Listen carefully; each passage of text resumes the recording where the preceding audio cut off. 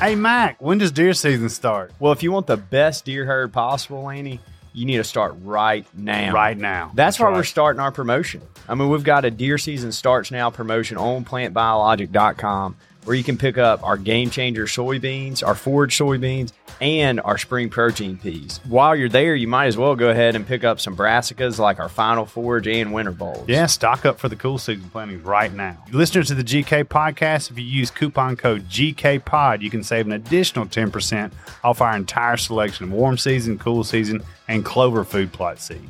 Get started today. Visit plantbiologic.com for an unforgettable fall. Hi, I'm Jeff Foxworthy, and welcome to Gamekeeper Podcast. If you want to learn more about farming for wildlife and habitat management, then, buddy, you are in the right place. Join the Gamekeeper crew direct from Mossy Oak Land Enhancement Studio as they discuss the latest wildlife and habitat management practices, news, and, of course, hunting. There's no telling what you'll learn, but I'm going to tell you, I bet it's interesting. Enjoy. We are live in 3, 2, 1. Season 1. Here we are. Yeah, another one that took a while to get started. What did you have going on, Lanny?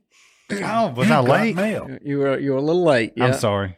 I mean, we just have to warm up and chat and just get our minds. It's like we flowing. Get our minds ready. Surprised that when 1:30 on Wednesday comes around. Yeah, no.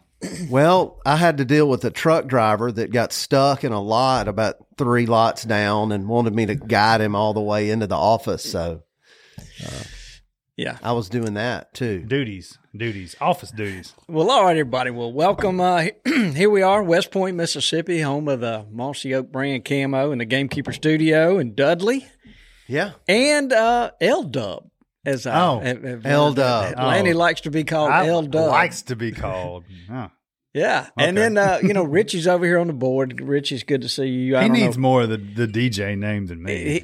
Richie, come up with a DJ name for yourself, please, and we're going to take L-Dub off the books.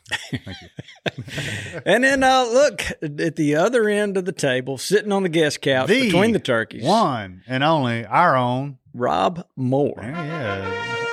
Yeah. Rob is a guy we've enjoyed having him around. He makes things happen when we have problems with customers and whatnot. Rob go in there is on the ball. Yeah, he can no solve doubt it. about it. Bring it to me. And he's seen a panther cat. He is a He's fellow part of the long-tailed cat. He's part of the We have Panther this Club. bond, Exactly. You and Dudley on the Sasquatch, me and Rob on the I didn't say I've seen a Sasquatch. Oh, Rob, we are glad to have you here. Rob's a new landowner down in South Mississippi with a hunting spot he's put together. I won't say the county unless you want me to. It's okay. But it rhymes with That's right. Very lucky to purchase a place, and my kids and myself are having a great time down there. Lanny, his son, Hayden. I like on a telephone call said, "Dad, I heard tons of turkeys gobbling. We got to figure out. We got to figure out. Yeah, can I see your phone for a second? Now, you didn't have to bring all that up there, Bob. You do have Onyx, don't you? I sure do. All right, that's good. Just making sure. Can I borrow your phone for a minute? No, y'all are welcome down there anytime after May. There you go. That's awesome. As you can tell, Rob is part of the culture. Mm-hmm. Okay, Rob, we're going to get a story from you. But before we get started, guys, I want to talk about Blood on the Biologic, which is now brought to you by our friends at LS Tractors. A lot of turkeys have fallen. Pretty good list. Yeah, including Lanny shot one out from under Hayden, his young son, last Saturday morning. Really? I got to hear this story. How do you do that, Lanny? Well, I mean, there's lessons you have to be learned in the turkey woods, and it was that time for him, I guess is the best way to put it. And he learned it. Yeah, he learned it. But if for the full story be known, I think you're probably going to hear a turkey story I told. I don't know. When is that? It aired last week. It aired last week. So this is an addendum to that story? This is an addendum to that story. You think it's the same turkey? It was in the same tree on the same limb and acted pretty much not exactly the same way. Not like I expected him to, like they all do. But yeah. So we had a little back history. And anyways. The guy that was 3 yards away and gobbled in your face. Missed him 3 times last year. Yeah. Yeah, didn't you want to correct yourself? Because I think you said you heard him. I get to spit. telling stories, and sometimes I go back and like, oh wait, that is not exactly what happened. So I need a correction, an editorial edit. Wasn't a spit, it was a cluck. Have you ever heard a gobbler cluck looking for you because he knew a hen was close and he clucked? And then that's when I yelped, and then ended up, using $45 worth of Apex. But so me and Hayden, my turkey hunting buddy. But nonetheless, we hopped out there at a well-known spot, and this turkey was gobbling in the same spot, slipped in there. I thought he was going to come at breaking the timber between pines and hardwoods. I set Hayden up there, good to go, and I was facing the 90-degree opposite way from him, and And he showed up on your side. And he showed up on my side. How about that? Yeah. So, but I tell you what it's done. It has set a fire off in my Hayden. He's wanting to hunt more, and he has told me that, of course, that you can't carry a gun anymore. So that's good. It was good. Well, that's one lesson I learned was don't take a gun when I took my kids. Couldn't control it. Couldn't control it. Well, I've had to, assist on a couple things. So I always like having it with me. Yeah. But I take it. Yeah. I'm not, it won't happen again. Like I had a history, and I have to say, before when we set up, he's like, Dad, we were talking about it being the same turkey. He's like, oh, you can point this way and I can point that way. And I really did think the turkey was going to come his way, obviously, but it didn't. But when I did see the turkey, I didn't even know Hayden was there. Anyways. So you didn't try to turn him, is what you're saying. He just I get it. They make you dumb. Did he know the turkey was coming up on that side? Oh yeah, no, he saw it. He said there. He's my half my eyes and my ears now. So no, he said there he is. The better half, probably. Yeah, no doubt about it. Yeah. And but we had a great time. Well, good as always. So. Good. Dudley, and he's had some experience in the woods, so it's not like this is his first trip. Yeah. You got anybody? Yes, actually I do. Jacob Bramlett. His dad's name is Shane. I've known him for years, even back to the old forum days. But they bagged a turkey with his late Peepaw's shotgun. Oh, that's cool. So Jacob pulled the trigger. I don't believe that was his first turkey. They didn't say that, but that's really cool to use your granddad's old shotgun on a turkey. No doubt about it. And then Connor McInnes. I grew up with his dad, Casey. Connor killed his first bird a week or two ago. Nice. And it was a good one. That's good. And then I've got one more, Lucas Moore, son of CJ Moore. CJ's a big game keeper. He's always commenting on our stuff. He's always wearing Bottomland. Good dude. So congrats, Lucas. Mm-hmm. So Lanny, seemed like you had a relative. Yeah, well, I've got a couple. I'll hit on that. But well, first of all, back to you. Jessie Cole is on the board. Yeah, she sure did. We called it a kamikaze 2-year-old. Yeah. He behaved just like he was supposed to. So, and I hear you're into now making wing bone calls. I participated in cutting the bones out, and then she actually worked to make the wing bone calls. So, oh, nice. And that's something that next time I see Ernie, I'm going to punch him right in the mouth. That's a lot of work cutting the bones out. It is. Think how many he has done. I bet he's got it down to a science. He does. He can probably just pop them out of there. Yeah. But so a couple on mine. John David Nugent.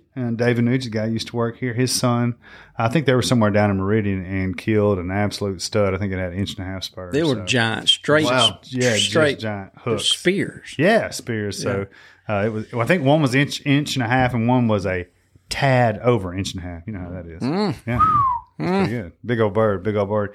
And like you mentioned, my cousin Cash Watson, kind of local family around here. His dad, his granddad was actually probably the first turkey hunter I knew. He was my uncle. But they have his granddad had a place locally that he helped start. Was into wildlife conservation early on. Passed that heritage down to his son Daniel, which is Cash's dad. And then Cash ended up. He's passed the torch on to Cash, and Cash is 10 years old and killed his first long beer yesterday morning. That torch on the is same going. place, on the same place, where his granddad started. So That is cool. Yeah, it it's really pretty is. cool. It's really Yeah, cool. sure Really is. cool. Yeah. So congratulations, Cash, John David. Yeah, and there's a lot more we forgot. There sure is. Tons and tons. I had one more I was going to call out. My nephew Robbie Spigner killed one on an afternoon hunt Saturday that was a real intense afternoon. They really? can be in the afternoon An intense sometimes. afternoon Yeah, hunt, really cool bird, long spurs. So congrats to him. So, boys, the season's rolling. Yeah. Rob, you got anybody? Oh yeah. There we go. No, it's we've had some exciting hunts. Ernie was in, and Yeah. Did he get a little Mississippi lesson? oh yes, he did, and he also got to partake in a ATV flip over and Oh, yeah, y'all had it. tornadoes, and He might not ever come he back. may never come back to Mississippi. Well, it was good having him here. He's a great guy. Yeah, and speaking of tornadoes, our heart goes out to. Yes. There's a lot of Multiple damage in the places state. in the state. Yeah. and in other states as well. But Amory, Rolling Fork, Winona, Yeah. it's just it's pretty rough. Our It's hearts rough. go out to the people there. So, well, look, I want one more piece of business. Last week, the commercial I mentioned the Gamekeepers Field Wear. Yeah. They've got this Gamekeeper turkey vest, and I failed to mention where a guy could find that. Somehow I got distracted. But guys, go check out the new Gamekeeper turkey vest, and it's at gamekeeperfieldwear.com or better sporting good retailers. There you so go. if they're In Bottomland, no doubt. yeah, it's a really nice vest. It is. It is. So anyway, I needed to make sure people knew where to go to check that out. I forgot about that, Rob. Imagine that. I got so distracted, but That's Oh, right. I forgot to tell you, your buddy. He's on. Oh, Riley Payne. He's on the board too. I know you'd be excited to hear that. I want to let you know that on the Get him, Riley. do you think he crawled on that one? whatever he had to do. He commits 100% though. No, Congratulations, no doubt. Riley. Yeah, I bet he crawled on that one, Riley. Riley Payne. Well, congrats to him. So, look, what we're going to do today is we got some stories. Some guys have been in here and recorded some stories. We're going to listen to them and comment on them. But right off the bat, why don't we start off with Rob? Why don't you tell us your story, and then we'll carry on. Sure.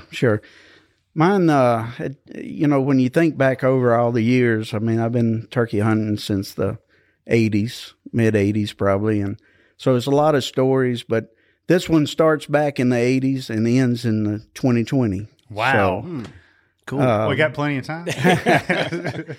well, no, it was when three of us become friends. Yeah. And the father of the child that I'm about to talk about, we became friends in the 80s, and the guy that owned the land, we became friends in the 80s. And so in 2020, my buddy came to me and said, "Hey, how about taking my son, turkey hunting? He's never been, would love to go." And so I worked it out with my buddy Glenn and set up a tent for him, and the day came and it was cold, very cold day. So I went to pick him up, and his mother told him, said, "Son, I just don't think you got enough clothes on." He said, "Oh, I'm fine, Mom, I'm fine. We got to go. So his name was Brandon. And so we head out, and of course, on the way, we run over deer to get the day started out right. And so we get there, we get to Can-Am, we go out, cross the creek, drive all the way to the blind, unload everything out of the Can-Am into the blind, park the Can-Am just 20 feet from the blind, and sit there and wait on the daylight. And finally at daylight, one gobbles to our east, and, that kind of perked him up, and then nothing. That's it. So the morning rocks on, and he's like, Mr. Rob, I'm freezing to death. I am cold. So I'm taking off my jacket, putting on him. He sits there a little while longer, and Mr. Rob, I'm cold. I'm ready to go. I said, Brandon, man, we're on the dance floor here. We got in here quiet. Nothing hurt us. We can't leave right now. Have a nab, have a candy bar, do something, and so finally got his mind off of it. And I'm sitting there, and I see Ben calling, and here comes a a gobbler head. I can see it coming through the cutover, coming right at us, and he pops up on a big power line. And I said, Brandon, look right there. And this boy's been, he was 11, 12 years old at the time, but he had very well schooled with a gun. Mm-hmm. And I said, well, let me help you here. He said, no, Mr. Rob, I got this. And I mean, he was just like like he'd been doing it forever, And he wasn't cold anymore. All of a sudden. Yeah, no, he wasn't cold. He was excited, and the turkey come right on in, and I had a Jake decoy and a hen decoy, and I said, okay, he's where you can hit him now, you can shoot him, and he shot, and I mean, you thought he had a new world to look at, and he ran out and got his foot on him. I told him how to do all that before we got started, and so it's just a very memorable hunt that I was able to take a friend's child. Yeah. And he was going to accompany us, but he had to go to work to a show in Atlanta or somewhere. And to trust him with me, mm-hmm. And so it just came all full circle. Yeah.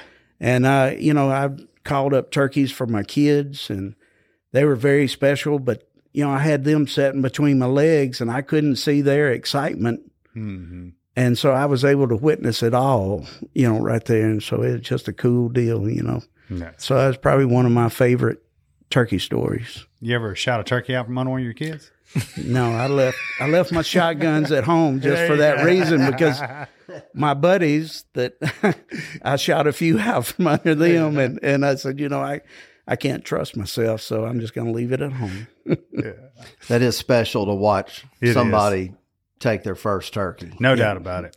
Yeah. And like I said, he is very well versed and just did an excellent job. And his smile was from ear to ear when I was taking his picture with a turkey right there. Yeah. And it's something that he still to this day, I mean, it's been a couple years, and he talks about it every time I see him, Mm-hmm. So, and now he's trying to hunt on his own and learn to call. Yeah.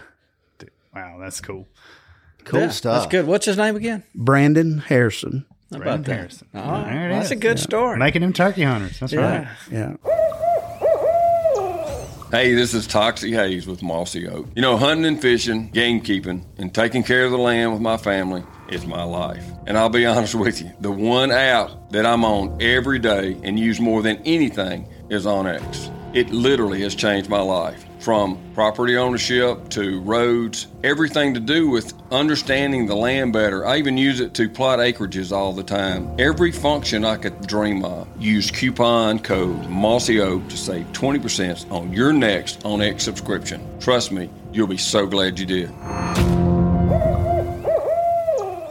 The next one we're going to hear is from Ken Ivey, and he works down there near Rob, downtown in the licensing building. That's right. And we all know Kent. He's kind of, He was born in the pawpaw patch. Yeah, he's. Right. He's as country as a hair and a biscuit, I guess you'd say. All right, Rich, can we hear this one? I don't know if maybe we didn't have a lot of turkeys back then, or we just had some really good turkey hunters that was taking care of them for us. So, fast forward a little bit, I had been cutting my teeth on some public ground. And then I got permission from a landowner to hunt on his property. And there's a creek down in there. I was learning how to cut and yelp and run a pot call and run a mouth call, diaphragm, and doing some whines, some kikis, and I was learning how to basically call turkeys. And I got where, heck, I could locate turkeys and I could call them, they'd answer me. But I still really hadn't got my first turkey yet.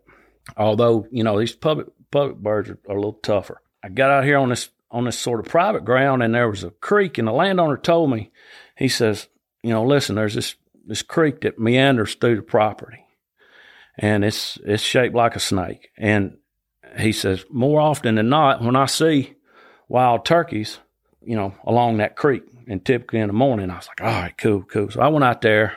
Sure enough, group of turkeys out there. I can hear them. I seen them and hear them.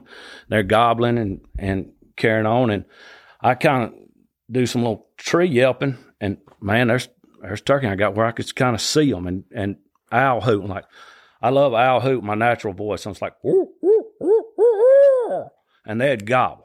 And I was like, look at him. Boy, I got me some turkeys now to hunt.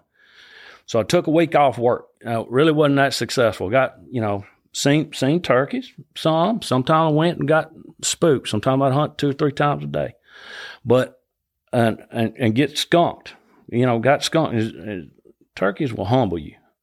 So, this was the last day. It was Sunday morning. My wife's kind of like, hey, you going to church tomorrow? Like, I don't think so, baby. I think I'm going to go hunt this turkey. And her name is Ivy. Ivy, yeah. Her last name is Ivy. Yeah, my wife's name is Ivy. Yeah. Okay, go yeah, ahead. Shout out to Ivy. She's probably rolling her eyes right now, but Ivy's my wife. And so I was like, I don't think I'm going to make it to church this morning. I'm going to get after this turkey. And she said, what? And I said, well, I'm going to go early because it's calling for rain. So I got out there along the creek there, and I didn't hear him. He didn't gobble this morning. Nothing gobbled this morning. At 9 o'clock, I said, well, maybe I will make it to church. I started looping around there to church, and I heard one like voluntary down there by the creek. I'm like, look at him. And then I'm looking down the creek. There's places there's 5 foot deep, and there's places 7 foot deep. I'm 6 foot tall, and I'm just going to use this terrain to slip up on this turkey. So I'll get down in the creek, basically. And I start easing toward him. He's gobbling on his own. And I got up there pretty close. By this point, it's 10, and he quit gobbling. The wind started blowing a little bit. Starts kind of spitting rain. I said, well, he got to be right here somewhere. And I kind of cut at him, and pow, he gobbled. I said, look out, man, he's going to come. He's coming. I can tell he's getting closer. And then he gobbled again. It seemed like he's on the right side of the creek. And I'm down in the creek. Like I got on my tall boots, and my feet's already wet. Here comes the rain. Thunder boomer, like, it's like, I was like, oh my God. I come up out of the ditch there, and I get to looking, and I could see his fan out there pretty good ways. And then here comes a heavy rain, and like Forrest Gump said, man, it's raining sideways. It's raining from up under. It starts pouring down rain. I didn't care because I already got my feet wet. It's my last chance to kind of get him, Finally, I get up there, and I get up against this shagbark hickory tree and kind of hold still there. And he pitches up in the tree with them hands. He gets up in this tree, and I could see him up there like kind of hopping limbs, Well, I just sat there and then sat there through the rain. And then by this time, it's around right at 11 o'clock. And then when that sun came out, you could see him like knock that water off his back. I'm close enough where I could kind of make his beard out. And then here comes the hens. They flew down across the creek. And it ain't but just a minute, here he comes following them. And as he's coming down, he hits the ground. I pull the trigger on him. Pow! And he flips over. I had to shoot him quick because he lets one. So I let one off. Cow! And I watch him fold and flop over in the creek, and I don't see him no more. Wait a minute. He gobbled when he hit the ground? No. I shot like pow. Oh, okay. Like he ain't made a noise since it thundered. Yeah. When it thundered, he shut up. Well, I just jump up and take off running down there and get to looking, and he's still very much alive in the creek, in the water, and trying to get up and get out. And he starts trying to get back up that bank, and I pow him one more time and like clean him up, like finish him off. Yeah. Well, he tumbled back down in the water, and so now he's floating in water about waist deep, and I had to wade back in there and get him. And this was typically when I kill a turkey, I'm so proud of how beautiful he looks. The iridescence, the colors are just incredible. And this was a wet mess. This turkey had been shot up, man, and was wet and was muddy and would just look horrible. But it was my first turkey, and I couldn't have been prouder. One spur was 3/4, the other spur was 7/8, and he had 11-inch beard. Oh, that's a great turkey. Way past church by then, but that's my story, man, and it was a good one. And the story of my first turkey. Yeah, no, that's a great story, Ken. That's pretty good. I like it. He went after him for a whole week. and finally got him. I mean, persistence pays off. We've all had those, I just fulfilled a vendetta just a minute, this weekend with one of those ones that you really commit and will do anything to get to. And that's what Ken did. Got in the water, did what he had to do. Rob, you kind of Ken's looking tough, like it. and None of this he's an surprised. excellent woodsman. Yeah, he so, he knows his way around the woods. That was that's not for the sure. his first time in the creek either. I guarantee you that. No, that's right. And Ken he's great in the woods. And just think how many turkeys do you like yet? And I mean, how many times you've had to belly crawl to a log just to close 10 yards, And still get whooped. That's right. Okay, well, Ken, that was a great story. We appreciate it. So the next one is Tom Robertson, who works with Greg Briggs. They're down there in Sumter County doing all kind of land work. They're Talk the about a original, gamekeeper. Yeah. Yeah, That's they're the it. original moles. Yeah, they are. If you want to. So, Rich, let's hear from Tom. I hunt on the river right behind my house.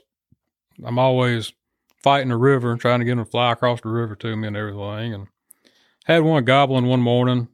He started at daylight. He hit the ground gobbling. I'd just sit there and yelp to him every 10, 15 minutes, just keep his attention. It rocked on there at about 9 o'clock that morning and kind of heard something behind me. I said, well, maybe one done slipped up behind me. And I sat there and finally curiosity got the best of me. So I turned my head around and it was a bobcat that snuck up on me. He wasn't 10 feet from me. Back then, it took a pretty good sized tree to hide me. So I guess he could see my elbow sticking out behind me, beside the tree there, moving every once in a while. Of course, I was calling. By the time I got spun around on him, he done jumped out there about 40 yards before I could get a shot off at him. That was probably about the most exciting and closest I've ever been to as far as getting attacked by anything in the woods. So, did you get to see him stalking you coming up, or you just saw the movement and turn? When he stepped on a stick, that's where he messed up. He stepped on a stick, and I heard the stick break, so I eased my head around and seen it was him. When he seen my head come out from behind that tree, he turned and was fixing to take off before I could get a shot off. Well, it just kind of goes to the point that everything is after a turkey. You never know what's watching you in the woods. Isn't that the Bottom truth? line. I just want to throw this out here too, Bobby. I am actually a pretty good fisherman too. Just so you know. I have witnessed. I've been on a pond on one side. I didn't get a strike, and I saw Tom just catching them. After a while, I finally gave up and walked over. I said, "What in the world are you throwing? And can I throw over here too?" And we stood there and caught a bunch. A bunch. It was incredible. Yeah, wow. Get back to the camp, and Bobby says, "Tom's actually a pretty good fisherman." Yeah, I did. Oh, me. Old Tom. We used to call him Big Tom, but he's not Big Tom anymore. No, I bet he's Slim Tom. Yeah, he's slipping and dipping now. That's he's right. a man of few words. Yeah, he is. He's an interesting guy. We appreciate Tom telling us his hard story. working, great guy. There's no question about it. That was a short-tailed, not a long-tailed cat, right? Oh, that was short tail. Yeah, he said it was a bob. It was a bobcat. He was quick to specify that. Yeah, old Robert. So. Yeah, and he can run some equipment too. You see those videos of people like lighting a birthday candle with the bucket on their tractor. He's an operator. He can do that kind of stuff. It's crazy. No doubt about it. So the next one, we've got Greg Briggs. Greg and Tom work a lot together. Yeah, they are. I think they're peas and carrots. Yeah, they could do it. You talk about a team on some equipment. It's pretty amazing to watch them work. Yeah. Now, Greg went to Florida. Well, you'll hear the story. It's a really good one. I think our audience will really like this one. The Florida Cattlemen's Association puts on a Wounded Warrior hunt every year, has been for last 13 years. Well, long story short is Cuz and Bubba Bruce, which was just Bubba, Keith Kelly, which is a swamper, and myself and Cuz, we all go down and guide these guys, and we got hooked up with that several years ago. And it's kind of the highlight of my spring. I mean, it's so humbling to go hunt with them guys. It's been through so much. But getting back to the story, that's kind of how it came about. We hunt down in South Florida opener, and it always starts early. It works out great because we're not open here, so we get to go down there and kind of get season kicked off. Here's a few gobbles and see a couple of turkeys die. But so we've been going down there. I had for probably about my 5th, 6th year. And I always hear the story about Florida Panthers. Well, I didn't never think a whole lot about it. It's like, whatever, just a cat, so. Yeah, you see them all the time around. Yeah. Well, not really, but I mean, I've heard of panthers in this area, never seen one, heard them all my life. We get up there a day ahead of the vets to do a little scouting because we don't have anybody to tell us anything every year. They don't know what's going on. So we get there a day early and we go out and just scout our areas. Well, we rolled into our second camp, which is down below Clewiston, Florida. And I'd always seen tracks while I was down there, in the sand roads and stuff. It's like, well, they do exist. I see their tracks. So that afternoon, we rolled into camp and got unloaded and sat around a bit and said, well, we need to ease out and go check all our spots and see what's going on. So I jump in a truck and I take off. And my place it's probably 7-8 miles from the camp, way back in there. I get down there and it's a pasture, it's a gate there, and we always park at this gate. And where I actually do most of the hunting is about probably 800 yards in, somewhere down in there. And, of course, down in Florida, the feeders are legal. You have to stay 100 yards away from them when you're hunting. So I get out of the truck, and I just mosey down through the pasture. And for whatever reason, that year they hadn't bush hogged the pasture. It was all grown up, and I just kind of got that feeling walking in. I'm like, man, it looks like a ghost town down here compared to what it had been in the past. So I get down, finally work my way all the way down to the feeder down there. Get to looking, the feeder's broken, half the motor's hanging off of it. I'm like, man, this ain't looking good. So well, I might as well ease out of here. So I just kind of got out of that old brush in the pasture and got over there and was walking the fence line. And I was about 500 yards from the truck, I guess, and I got a text message. So I stopped, pull out my phone. So, well, let me reply to this. I'm not in a hurry. So there was a pine tree right there in the fence row, just right there in the bare opening. So I just backed up and kind of propped my foot up against the pine tree, leaning against it, and was texting. I hadn't been there 3 minutes. And all of a sudden, I'm looking down, and I catch a movement out of my peripheral vision to my left side. I mean, it was close. I mean, like at my feet almost. Of course, down there, I'm thinking alligator, because they're everywhere. And out of reflex, I just jumped and to the side. And when I looked around, this giant male panther ducked under the fence. He was not more than 3 feet from me. I really think he was fixing to pounce on me. What I think. Some people down there might say different, but I think he had snuck up on me.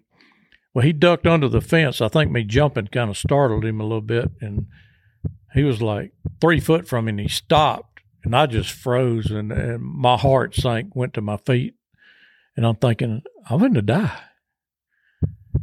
And I didn't know what to do, didn't have a clue, so he walks on out about 20 feet from me and stops, and just sitting looking back at me. And I happened to look right down the fence from me, and there's another one standing there looking at me, and it turns out it was a female. And she's just staring at me, and I think, well, now I'm going to double die. So a million things are going through my mind. I'm like, what I do? And I'm shaking. I'm a 62-year-old guy, and I mean, I always kind of thought of myself as being kind of a tough guy, but all of a sudden I'm a wimp standing there in the middle of a pasture, shaking like a leaf. Went back and immediately called the rancher. He said, hello. I said, Joe, I got a problem. He said, what's up? I said, I'm surrounded by panthers. He said, what? I was like, I'm serious, dude. He's like, no way. I said, look, I am dead serious. You need to get here as fast as you can. He said, well, dude, I'm 15 minutes from you. I said, what do I do? He said, I ain't got a clue. I said, well, you're a lot of help. So he said, all I can tell you is just hang tight. I didn't have a gun, or nothing. I had a pretty good size outdoor edge pocket knife. So in my thinking, I said, all right, come fast, please. So I hung up the phone and started videoing.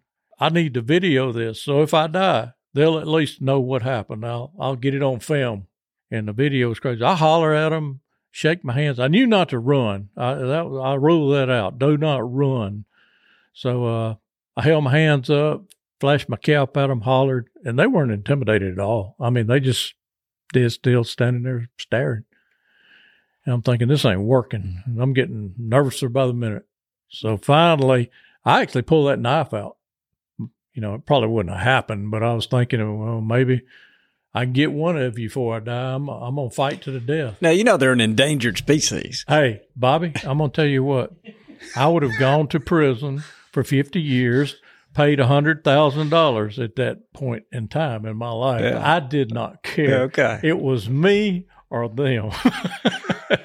When it comes down to me or them, I'm going to pick me first. You know? Yeah, I got you. And I think anybody else would have made the same decision. Anyway, I have my knife in my hand. You can actually see it in the video flashing around. And finally, the male walks off. He starts walking away, and he got in the brush. And I look around. The female's laid down like a dog, like she's just there for the day, still staring at me. And I just shut up. So I just stood there in the quiet, just staring at her. And about 5 minutes, she got up, eased under the fence, and eased on over the way the male went. And I sat there and watched. I didn't move out of my tracks till they were completely out of sight. And when they finally cleared the sight, Usain Bolt didn't have nothing on me, brother. I was at that truck. It's 500 yards. I was there in like 30 seconds. I set the grass on fire getting up. I got in that truck, and I was like, Lord, thank you for saving me. I was like, I literally, yes, I've had 2 or 3 times in my life I thought I was going to die, and that one ranks right up there at the top. But that was quite the experience. And, of course, I got back to camp, and everybody was like, I was green. They was like, what's the matter with you? I was like, dude, you ain't going to believe this story. And I got to tell them. Of course, they laughed, and they started saying, kitty, kitty, kitty. You know, they ragged me the whole weekend. But in reality, it was an intense moment. When Greg first told me this story, I thought he was in Kemper County, and I almost passed out. But now, like, when you watch the video, because he's got video of this stuff, I think we might post it later. We will. It's pretty hair raising for sure. I mean, because those cats are right there at him, and you know, old tough country Greg. I mean, you see him pull his pocket knife out and pop it and get ready to go because he don't know what's going to happen next. I mean, that's a rare occurrence. Even down, I mean, they're down there, but it's not too often you see them. You know. Yeah, and these didn't like see him and run off. Not like Tom's Bobcat was probably like, well, I'm finna get it. These saw him and sat there, you know, hey, look at that. They weren't scared of it. No, not at all. And I don't know how many there are, but I don't think there are hundreds of them. Yeah. I mean, not like 400 or 500. I don't think there's but a few hundred. Yeah. So to see one or two at the same time, pretty incredible. And then have one sit there and stare at you. Like one walk around and the other one, he just sitting, he's like, ha. That had to be unnerving. It had to be unnerving. Oh my gosh. And Greg's a tough dude too. So this next story is from Mark Drury. And I called Mark. He told it. It was, I'd never heard this story. I'd heard a lot of Mark's stories. Yeah. But this one took the cake. So I hear you. When you reached out about the possibility, that one story came to my mind, and this dates back to probably, I'm going to say it would have been like 94, 95, so almost 30 years ago. And I was hunting Alabama, and I believe we were hunting over at Beck Creek, and somehow I got paired up with Chuck Sykes. And this was the first I'd met Chuck, and he said, hey, we're going to go hunt my farm. Of course, Chuck is now the director of wildlife and freshwater fisheries for the state of Alabama. Yeah. And he said, in the morning, we're going to go over to Dad's, and we're going to hunt there. And I think it was a few hundred acres. And we got on this turkey at daylight, and this turkey's just gobbling really, really good for Alabama and for anywhere, frankly. It would gobble like no tomorrow on the roost. And we were so excited. We got set up on this turkey, and we start working him real soft, and he flies down, and he just keeps on gobbling, and he holds his ground. And that went on. The sun came up. He's still gobbling. 8 o'clock, 9 o'clock. I'm talking he's gobbling every 30 seconds to 2 minutes. He'd go through peaks and valleys, but he gobbled hard, and he'd face it. And this whole time, he we were probably 100 yards in the roost. He came to about 35, 80 yards. And we kept glimpses of him down through there, just enough to see him. And we were like, man, he's going to break and come. And, you know, we start strategizing. We're whispering to each other. And we're starting to stiffen up a little bit. You know, let's shut up for a while, see if he'll come. So we shut up. And he just kept gobbling at the same pace. All of a sudden, it's 9:30, 10 o'clock. And we said, well, let's pour it to him. So we pour it to him. It's 11 o'clock. We do a fight. We did. And we'd see him for a little bit, and he stayed off. And, you know, it gets up around 12 o'clock, and he's still gobbling every 30 seconds to 2 minutes. Oh. And Chuck and I are just strategizing, like, what in the world are we going to do with this turkey? We've not heard another bird. He was the only bird gobbling, and he's just blowing our hats off, you know. And we're getting hungry, and it's like 12 o'clock. And at this point, we're like, this is nuts. You know, we've already had to take a couple bathroom breaks where we'd, you know, like get down on the ground and roll over and go to the restroom and stuff away from us. But you know, the magnet that a turkey gobble is, you can't leave it, right? Really? Yeah. I talked to Chuck. I was like, you know, can we go try a different bird? He's like, buddy, this is Alabama. This turkey's gobbling better than any turkey I've ever worked. He goes, we're not leaving that. But all right, well, let's stick it out. And it, you know, sooner or later though, we got pretty dang hungry, and we, in our mind, said, you know what, we can get on our back and kind of back away into this little fence row behind us and ease our way back to the truck, go get some lunch. We don't think he's going anywhere because he wouldn't stop gobbling. So we go get lunch. We're gone maybe 30 minutes.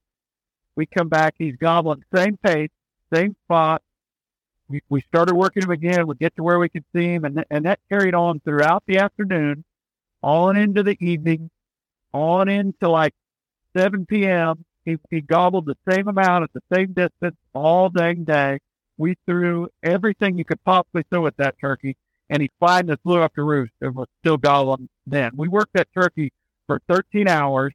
We saw him probably 15 times and never close enough for a shot. The closest he got was probably 50 yards one time.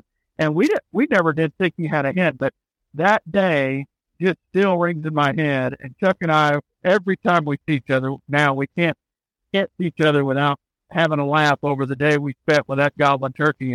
And he never did kill that turkey. They never did kill him on that farm, but that turkey was, he was crazy. That is the most I think I've ever heard a turkey gobble in one day in my life. And he gobbled hard and gobbled with intent and acted like he was coming multiple times. And he never stopped the entire day. I've never seen anything like it before or since. By the end of the afternoon, we were just giggling and laughing. No matter what we did, he'd answer it. But it was like he had a chain on his leg. I mean, we just couldn't get him to break. And I mean, he was a big, beautiful Eastern turkey, you know, and it was Alabama, you know, just the most bizarre of days. But we worked that turkey for 13 hours that day and did not kill him. I know he gobbled 600, 700, 800 times. I know he did. It was insane how many times that turkey gobbled. We were hoping he'd choke himself by the end of the day. Wow. And we were exhausted by evening and starving again. Just one of those stories. I'll never forget that day I spent with Chuck Sykes on that turkey. Wow, what a story to listen to Mark sit there and talk about that. I'm kind of jealous. I'd love to sit there and play the game from sun up to watch him fly, because I love if I get close enough to see one fly down, you know, and I don't booger him. I know, you know, it's really special. But I don't know if hanging with one all day to see what he is doing. That'd be painful. It's interesting that they didn't move around a whole lot, but you know they're both incredible turkey hunters. Yeah. So you have to value their decision not to move. You know, but and the fact that the turkey stayed right there all day. It's bizarre. Something I would have never thought. No, I mean, I've never heard of that. Me neither. Yeah, wow. Rob, have you ever heard of that? No, I've not heard of that. They seem to always walk off, especially when I'm calling at them. Me they go too. I mean, that's like what dreams are made of. You know. I don't know. I don't think I dream about sitting on one all day long. The intensiveness and that feeling you get. I mean, if you're watching him and he's not leaving, you know, I mean, I could see myself staying there Oh, as long as possible. Well, yeah, and Mark said that turkey gobbled more than any turkey he's ever heard. And Mark, we appreciate you telling that one to us. So look, next we've got Brent Lockala. Yeah, and I think Yeah, Brent's a local guy around here. Really been into turkeys. He's friends with Chris, one of your buddies. Yeah, yeah, and so he's been turkey hunting a long time. Him and I have hunted together on public land before. Sure have. Well, between the time he recorded this story for us and now that we're recording this, he finished his Grand Slam. I meant to ask him. He got it done. Yeah, he did. Well, good for him. Congratulations. Sure did. I think that's awesome. Yeah, it looked like a Rio from the picture I saw. So I think that was the last one he had to get. I was like, well, that's it. That's the one. That's the easiest one. Yeah, usually. Yeah, so let's listen to his story. That was back in 2005. Of course, it's probably far enough away. I shouldn't get in any trouble. Not for the law. Everything was legal, but I went to the doctor and I had the flu. They tested me for a flu. I got the flu, and he told me, he said, I don't care how you feel tomorrow. Don't come in. So this was evidently sometime in March or April. This was in April. Yeah. Thank goodness. And it was legit from the doctor, and I was told just stay home, and it was beautiful weather that week. And so I know what you're going to do. I got up, stayed, played it right, stayed at the house, but about 8 o'clock, it was so beautiful outside, I couldn't take it.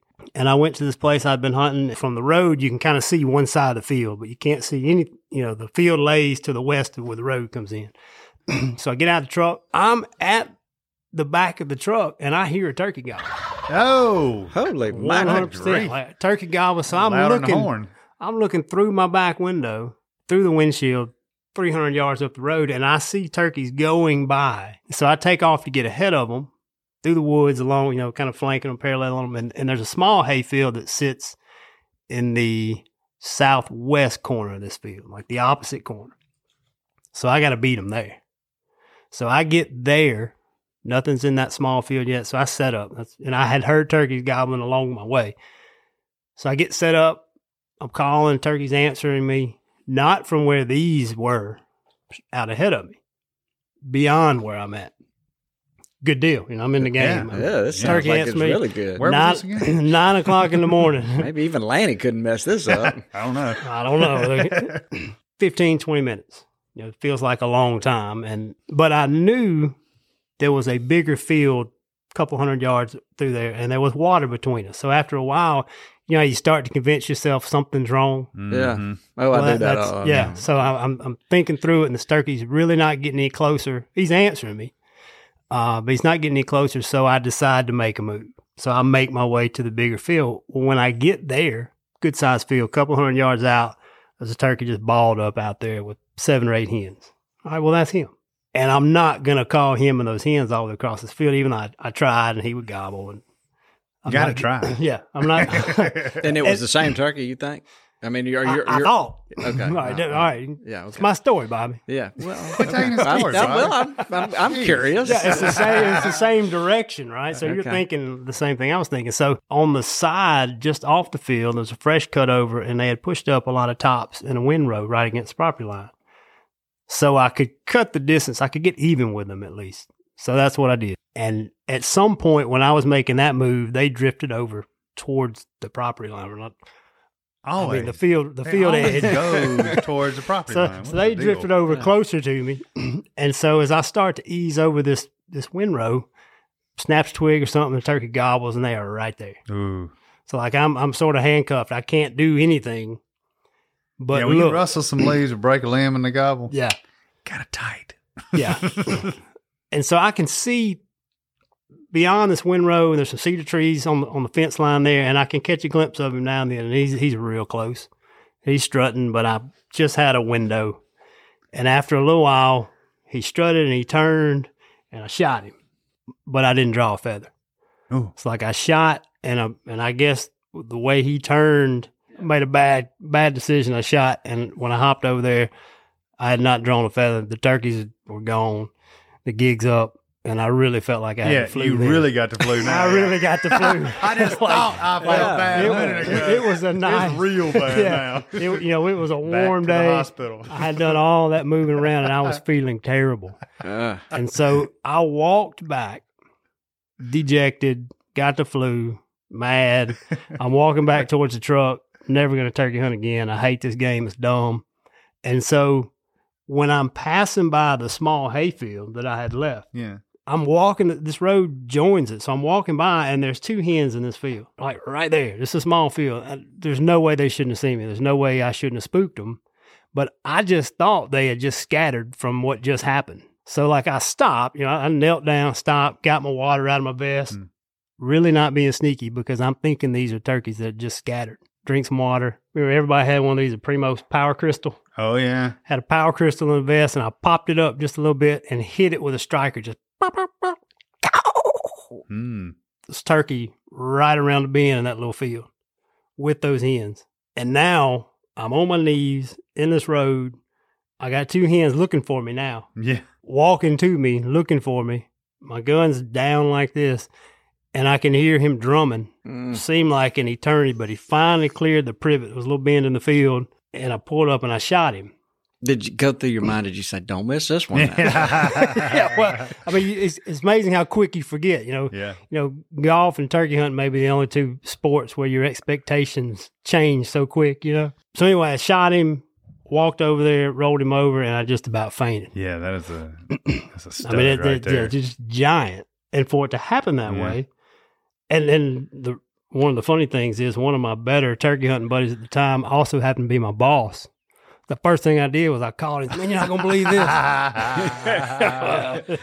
Wait, I got to go. You had the flu. So that was a quick phone call, but how it is, man. y'all get it. Y'all understand. But looking back, obvious to me, like that turkey was coming the whole time. That's the turkey I had set up in that small field on. And I bailed and I went around them somehow. And it was a completely different group of turkeys. Because, when I shot, the scatter was not that way. Mm-hmm. Well, Brent, that's a great story. That's a great story. Yeah, we appreciate you sharing it with us. So, incredible spurs. That's a giant spur, no doubt about it. He brought them in here. And a lesson about, and I think, you never know. You never know. And so he went thinking he was going to the turkey he really started off with. And just think if he hadn't yelped that last time, too, That's a good point. Mm-hmm. It sure is. So never give up.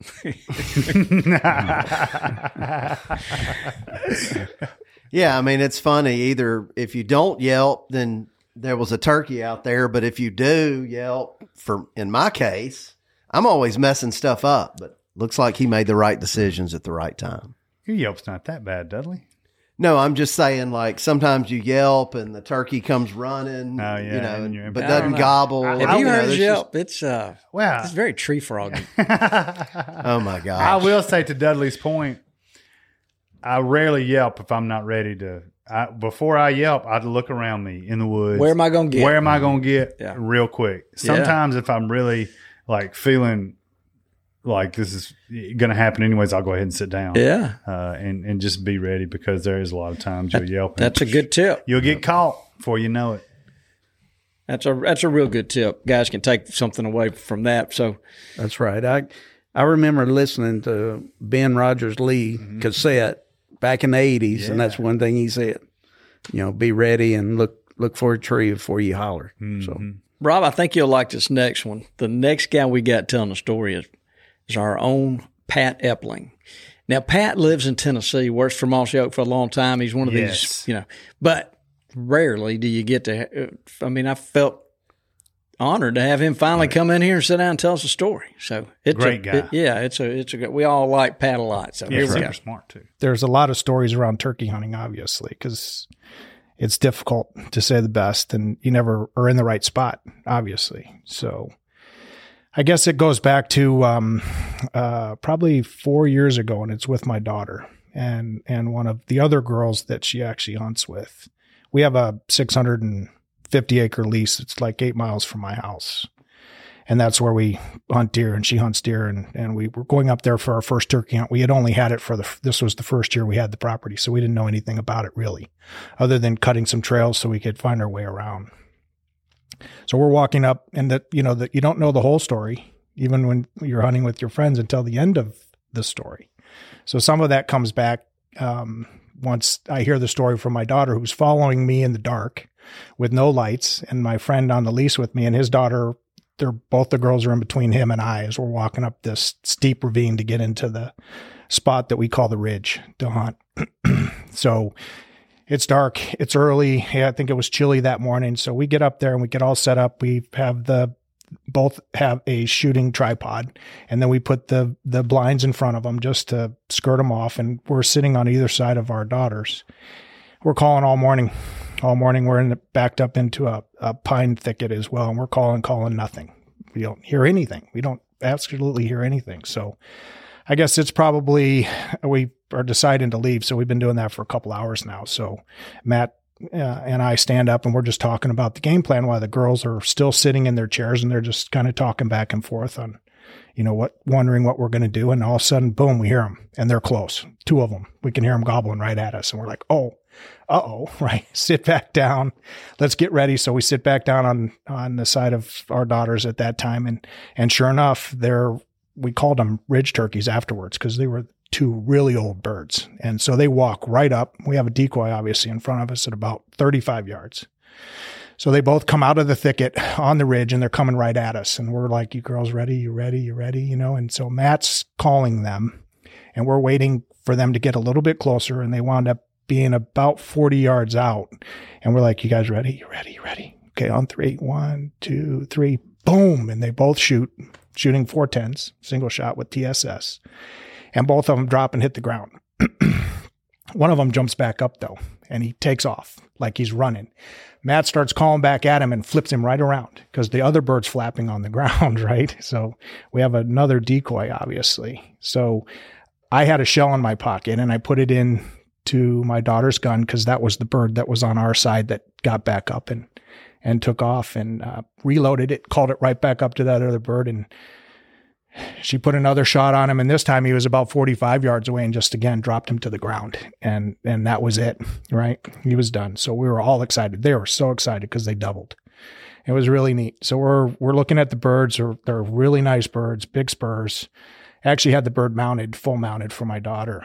But come to find out, as we're walking up, both of the girls' shoes come untied, and they don't tell us. They don't want us to stop, right? Because they're following their dads, right? So it's funny to hear after the story that they're both walking around with their shoes untied and their boots are almost coming off. But that was probably one of the most memorable events because to me, it's all about the kids right now. So, and getting them out in the field and to experience what we did as kids as well. That's incredible. I can't believe that you called that bird back like that. It was really and then to have the girls that young see that happen. So never give up, right? Because you never give up because you don't know what's going to happen next. And it was pretty impressive. It was pretty neat. That son was definitely trying to secure a breeding opportunity. He was doing whatever he had to do to get it now. Oh, my gosh. I mean, have y'all ever heard of a turkey coming back? What state was this? Tennessee. Tennessee. You ever heard of a turkey coming back? I've seen videos of turkeys, coming back in the day. I haven't personally never experienced a turkey coming back, but yeah. I mean, anything's possible. So anything's possible, yeah. The turkey rolled, and then they call, and he the stops running and comes back.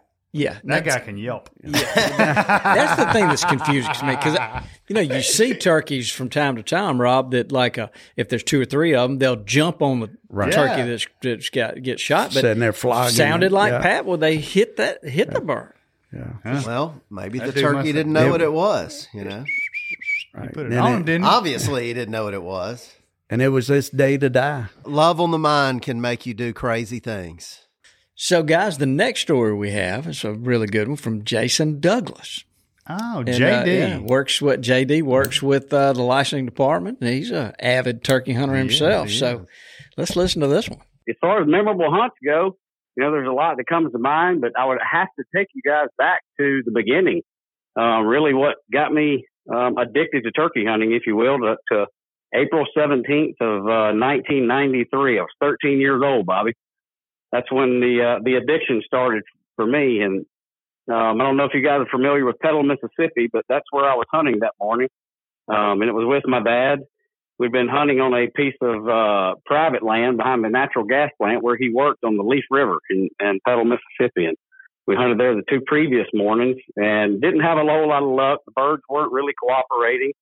And I didn't want to go the next morning. I told my dad, I was like, man, let's go try some public woods. Let's go do something different. He's like, no, let's go try it one more time. So we got all the way down to the sandbar that morning, right on the Leaf River, and set decoys up. And at this time, you got to think, you know, it's 1993. It's foam decoys with plastic stakes, and we set them up on the Leaf River on the sandbar there, and backed up into the edge of the woods. And right at daylight, we had a couple birds gobbling across the river right there. And so we knew we had a chance at least anyway. But you know what they always say? You know, water's tough, and having water between you and a bird is even tougher. So, but we were they could at least hear us. So we threw a few yelps out there. My dad, he was running a Lynch box call from obviously Liberty, Mississippi that morning. He was cranking on it, and we had, you know, the birds were gobbling pretty well. And then all of a sudden, you know, they fly down. They do what typical birds do. They stop gobbling and do their thing for a little while. We just sat there, and a few, 30, 45 minutes went by, and my dad cranked on that Lynch box call again, and they fired up. But they were going in the opposite direction away from us across a river. And they were kind of going out of hearing. So we were pretty much going to sit there for about another hour and see what happened, and then pack up and go home with our tail tucked between our legs. And before we knew it, we yelped one more time, and those two birds were standing across the river bank looking at us and looking at our two decoys. My dad hit that little Lynch box call, and they looked like two 747 jets coming in there, landing on the sandbar. And they walked up there with the decoys and did their thing for a few minutes. And I was 13 years old, shooting a single shot 20 gauge, wood barrel, wood forearm.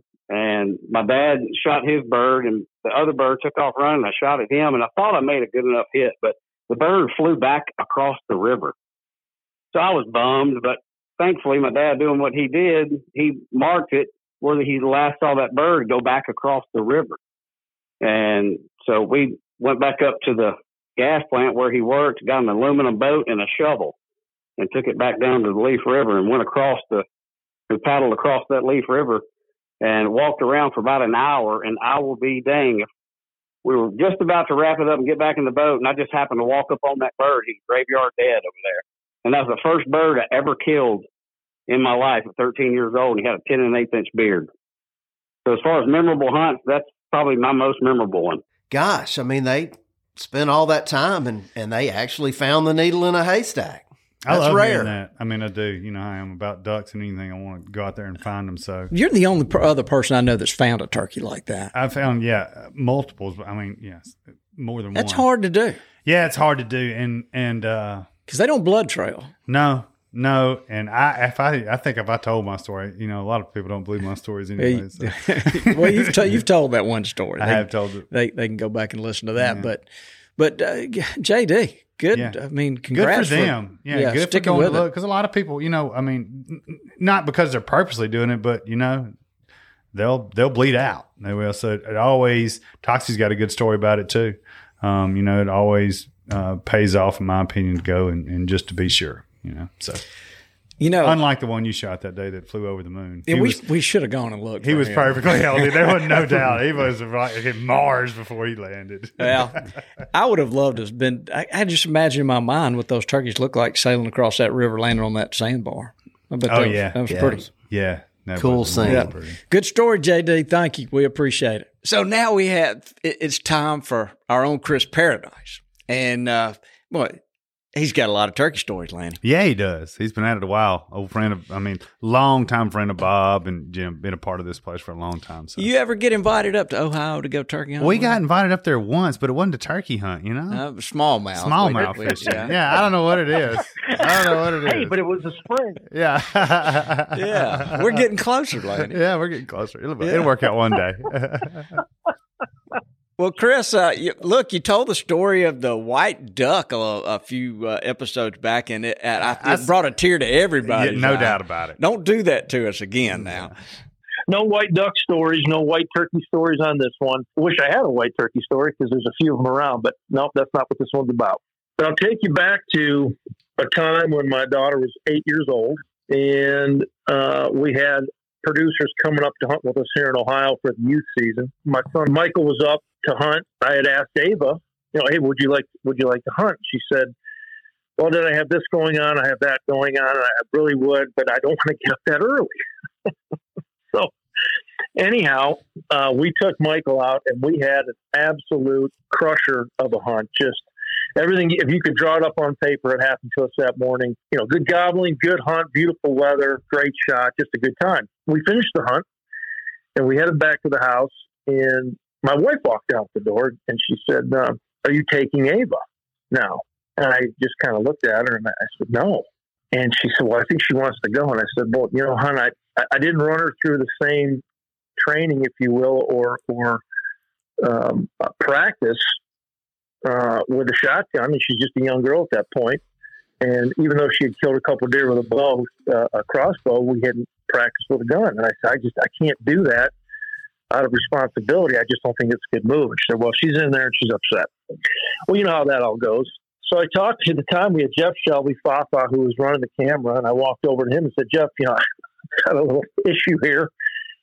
Ava wants to go. And I said, I'm thinking of setting up a pop-up blind in the yard here to where she can shoot into one of my turkey targets with the crossbow. And if she can do it consistently, what do you think? He said, it's worth a shot. If we can get one in close enough, might be worth a shot. So we brought her outside. We went through all the rigmarole and practice and thought process and listening, you name it. I mean, you guys have all been there. Many of us have all been there.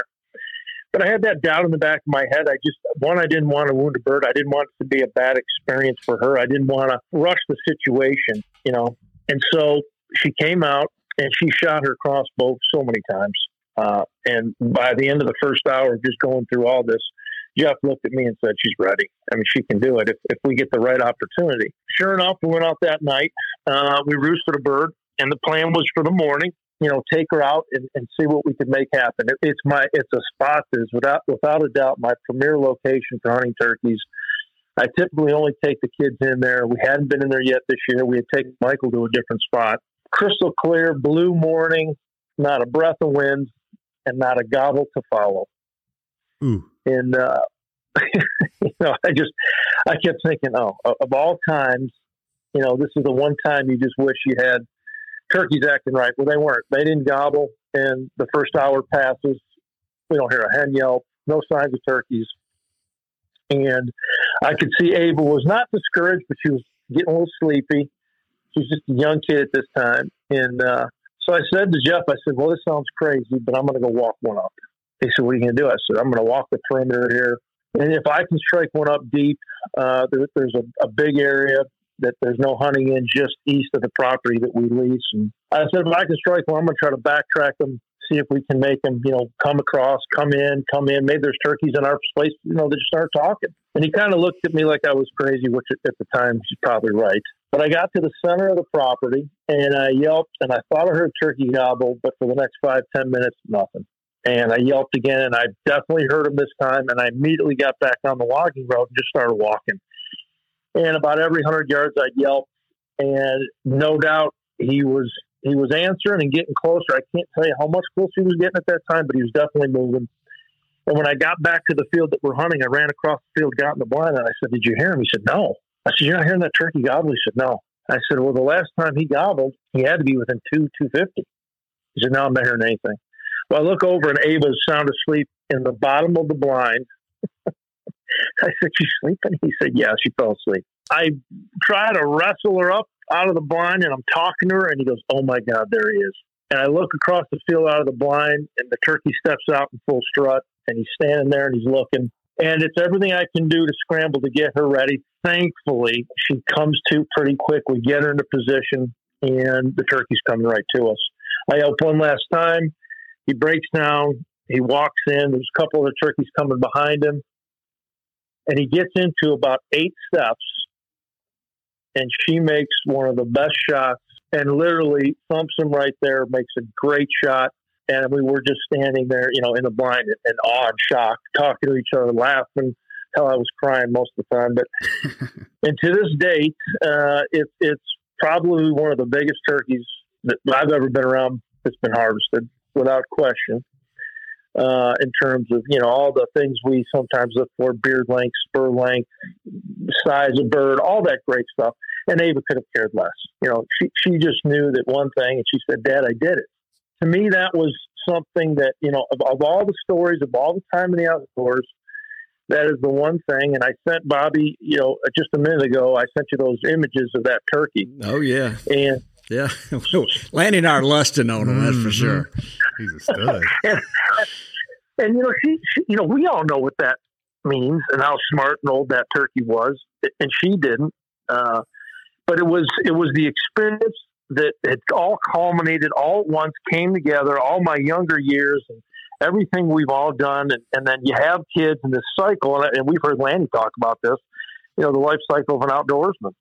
And this was kind of that round in the bend coming home of just, okay, I've experienced something to me that was more enjoyable, more fruitful than anything I had done by seeing that young child, and if you think about it in today's world, that gets to experience something like that and truly, authentically was excited. And so for me, that was it, guys. I mean, that was the one that kind of took me there. And so we've captured it. I'm so thankful that Jeff had captured that for the Family Tree, one of our short film episodes. And I can't tell you how many times I've showed that at speaking engagements about getting kids into the outdoors and all that. And I will play that at her wedding. That's awesome. Yeah, that is. It's awesome on a couple of levels. The whole kid thing and the daughter thing, it really speaks to me. But from a hunting perspective, the way he described it, how he traveled away from this field and struck a bird and then lured that bird, kept walking toward the field and bringing the bird. I like what he used, though. Walk them up. I can relate to that. I really can. Yes. Well, look, I was desperate. And Jeff thought I was crazy. And I mean, it's wide. You got to remember, up here in youth season, it's wide open woods. There is no foliage. And so luckily I knew the property and I could stay in positions. And again, it was risky, but a very cool experience that, you just don't forget. Yeah. And with the crossbow, Yeah, that was with a crossbow. Yeah. So that's a good one, Chris. Thank you for sharing that with us. And wow, that was good. That's good. Yeah. No doubt about it. Lanny, what'd you learn? Just the sport of turkey hunting, how it's so multifaceted and affects, everybody's got cool, unique stories. Most of them are with friends and family, and that social part of it and sharing those experiences is it's really big. So it's a really special part of it. Yeah, that's the best part of the hunt. It is the story. Yeah. Well, I learned that there's a lot of stories here at Mossy Oak, because if I start trying to aggregate them to, all of a sudden I got more than we need. Yeah. And so there might be there's going to be multiple parts to this, but everybody here has some good stories. That's right. Including Cindy Clyde. Let me tell you this before we close. So I wanted to have kind of a female perspective. Yeah. Cindy is awesome. Let me go and tell you. I emailed her. Yeah. And said, hey, you got a good turkey story. She said, well, I'll tell you what, Toxie made me a deal back in the day. I was going to bring this up. He said, I'll hire you and you can deer hunt all you want to when deer season comes, as long as you'll be here during turkey season. That's so exactly she said, I really don't turkey hunt. Yeah. And that's the honest truth. That's so cool about this place.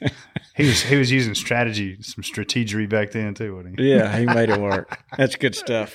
I was going to say the same thing. Yeah, we do a lot of back scratching around here. Yeah. And Cindy's a fixture of this place. She really is. She keeps us all straight, especially me. Yeah. You don't want Cindy sending you an email. I get them quite often. I don't know why. Especially those car insurance emails. Yeah. I let it get to the third reminder. The third reminder one time. Third and final. I'll never do it again. All right, guys. Rich, you got anything to add?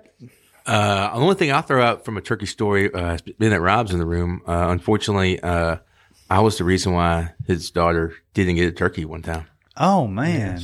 Yes. I started to use that story, and I said, I'm hold up. Yeah, I was filming a hunt with him, Oh. And Saul, the old camera guy? And then, unfortunately, I couldn't get the bird in the shot, so. So you told her, whoa. I was like, whoa. Yeah, don't pull the trigger. Wait. Yeah. And what happened? And then He gone. They took a left. Yeah. And then come out in the field about 75 yards. Full strut, gobbling. Got some good footage of it. Yeah, we got some great, like some Nat Hey, Geos. good some B-roll. We love B-roll around here. That's exactly right. It doesn't always work out, Richie. Richie the conservationist. Yeah, he is. Mm-hmm. The constant conservation. But did it work back out, though, for y'all? No, she still hadn't killed one. Oh, no. That was like 5 years ago. Right. I feel really bad now. Yeah. Well, she become a mother after that. Yeah. And so her That'll responsibilities have changed. Yes, That'll true. change the game. That's for You sure. changed the course of history, Richie. Well, Rich, it's always good to have you join in here and add a little color. Oh, Debbie Downer. Stay awake. So, all right, guys. Well, I think that's about it. So, Yeah. Cool story, bro. yeah. Good stuff. Would you say goodbye, Dudley? Goodbye, Dudley. Let's go make some turkey stories. Get us out of here, Richie. Thanks for tuning in to this week's episode of the Gamekeeper Podcast. And be sure to tune in again. Subscribe to Gamekeeper Farming for Wildlife magazine and don't miss the Mossy Oak Properties Fistful of Dirt podcast with my good buddy, Ronnie Cuz Strickland.